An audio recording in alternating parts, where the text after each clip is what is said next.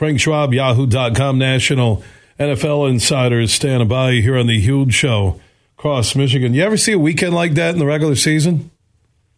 Not that I can remember. I mean, it was just a record number of games that were decided by 11 points or less. So the NFL said that. First time ever that 3 comebacks of 17 points or more, and obviously the biggest comeback ever, the crazy Chandler Jones play.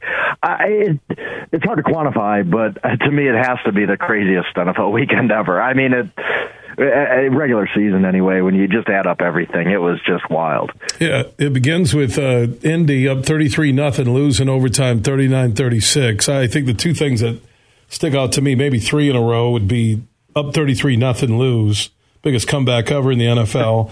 Then the end of the Patriots game, dumbest play call in the history of the game. I don't get it. Normally you call that play if you're down a touchdown and you're out of time, right? Right. And I don't think it was called that way. I think that all of a sudden, I mean, you know, the call was probably questionable, just having a draw play up the middle. Like, what are you going to get out of that, really? I think the players were just, I mean, as far as anybody has said anyway, it just started with, you know, Ramondre Stevenson lateraling it back, trying to make something happen, and Jacoby Myers just kind of losing his mind and really trying to make something happen with a terrible, lateral play there. But, you know, that's the thing. We give Bill Belichick, at least I do, give Bill Belichick credit for we always say, his teams are so mentally prepared. They never beat themselves. They never make the dumb play.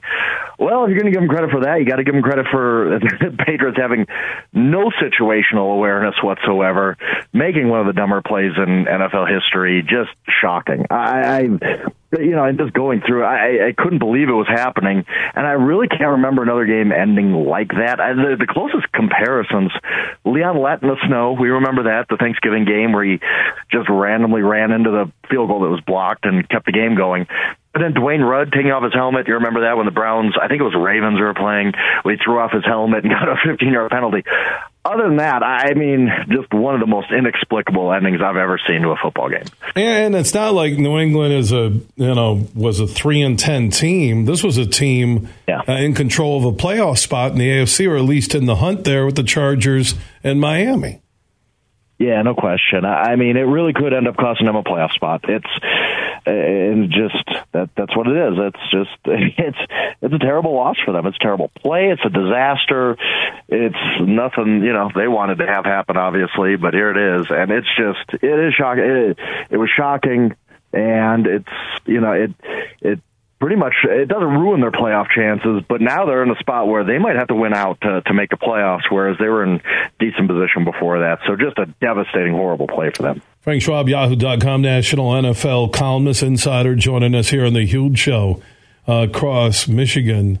Hey, you look at Jacksonville, a team that was just waxed by Detroit, and then they go beat up on Tennessee at Tennessee. They go get the overtime pick 6 to win it against the Cowboys, and you're looking at this team now. They're a game out. If you're in the South Division, AFC, NFC, you might get teams with a losing record that win the division.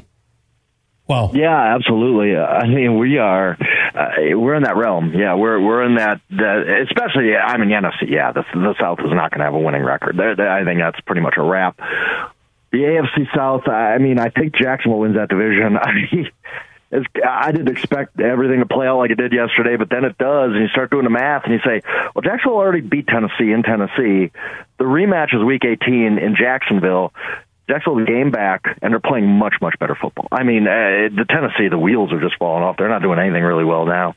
So, yeah, I think Jacksonville gets it done. Now, whether they do that with 9 wins or 8, I'm not sure, but a team that... They're playing well enough, and that quarterback's playing well enough that even at 8 and 9, I don't think anybody wants to go to Jacksonville wild card weekend. I can't imagine teams are South, the NFC South. Who wouldn't want to go play the Buccaneers right now? They're terrible. But when you're looking at how Trevor Lawrence is playing, how that young defense is making plays, how the offense has really come around.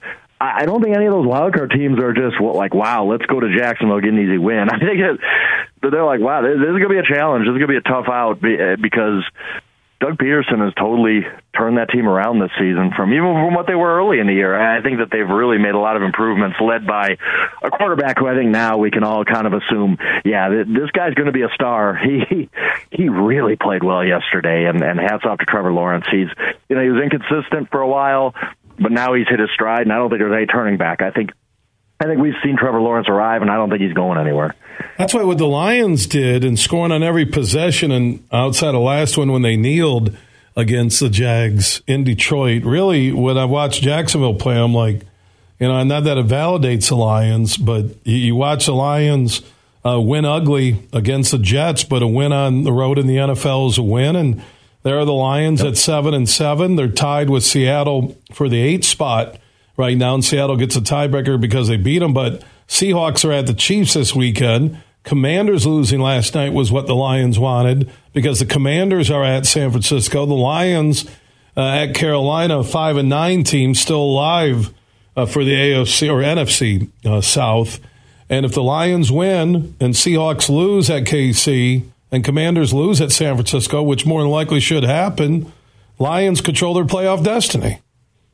Yep, absolutely. And they're playing well. There's, like we just talked about, the difference between NFC South and AFC South. There's a difference between a team that, is trying to sneak into a wild card playing well or one that's just hanging on. I think Seattle and Detroit are great examples of teams going in opposite directions, and the Lions are playing well.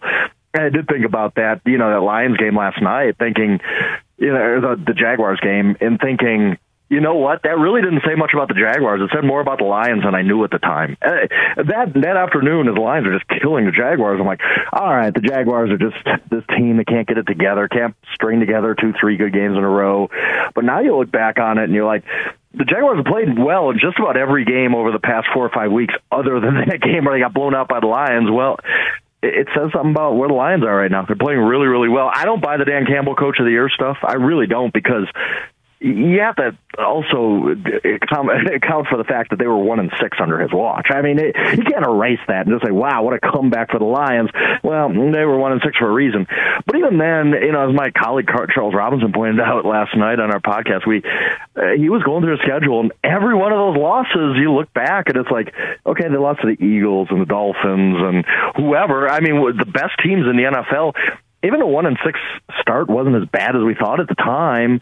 Now it's aging pretty well. I really like what they've done. I'm not going to take Dan Campbell Coach of the Year, but I think the Lions make the playoffs, and what a successful season. I remember being on your show 6-7 weeks ago saying Dan Campbell might not survive this. He might, if he goes 3-14, he might get shuttled out of there. Well, that's not happening anymore. Just a complete turnaround for the Lions. Good for them. It's a great story, and they're playing really, really good football right now. What about Tampa Bay going in the opposite direction? Those 3 straight turnovers by Brady. Burrow and the Bengals just have that swagger that I love. It wouldn't surprise me if they win the AFC again. But Tampa Bay, based on their schedule, still friendly. They still have a 1-game lead. Atlanta somehow is still in the NFC South championship picture, along with the Saints and the Panthers. What about Brady? Is he done? Is it personal issues? Is it age catching up? Is it just a bad offense? Because really, you can't blame anything around him. His 3 turnovers were just bad plays. Yeah, he's really not playing well, and I wonder. I just looked this up. I mean, of their last 9 games, they're 3-6. But I think everybody remembers the last second touchdown against the Rams to win and the last second touchdown against the Saints to win. If they don't get those 2 wins, they're 1-8 in their last 9 games. I mean, this is a bad football team, really bad. We saw them get blown out by the Niners, and the Bengals went on that 34-0 run yesterday after falling behind. It's a bad football team. Brady's not playing well, which is fine. He's 45. He's still the best 45-year-old quarterback ever, obviously.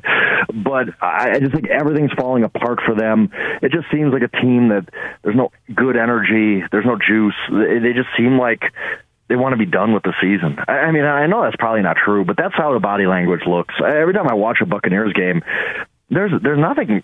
There's no excitement. There's just slumped shoulders and wanting kind of to get out of that game with another loss.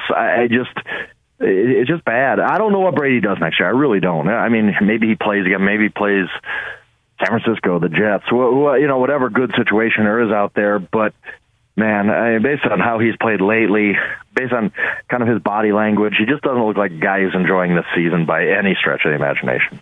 Frank Schwab, you can follow the NFL coast to coast, yahoo.com, national NFL columnist. Frank, appreciate the time. Enjoy the week and the holiday. Yeah, absolutely. I appreciate it.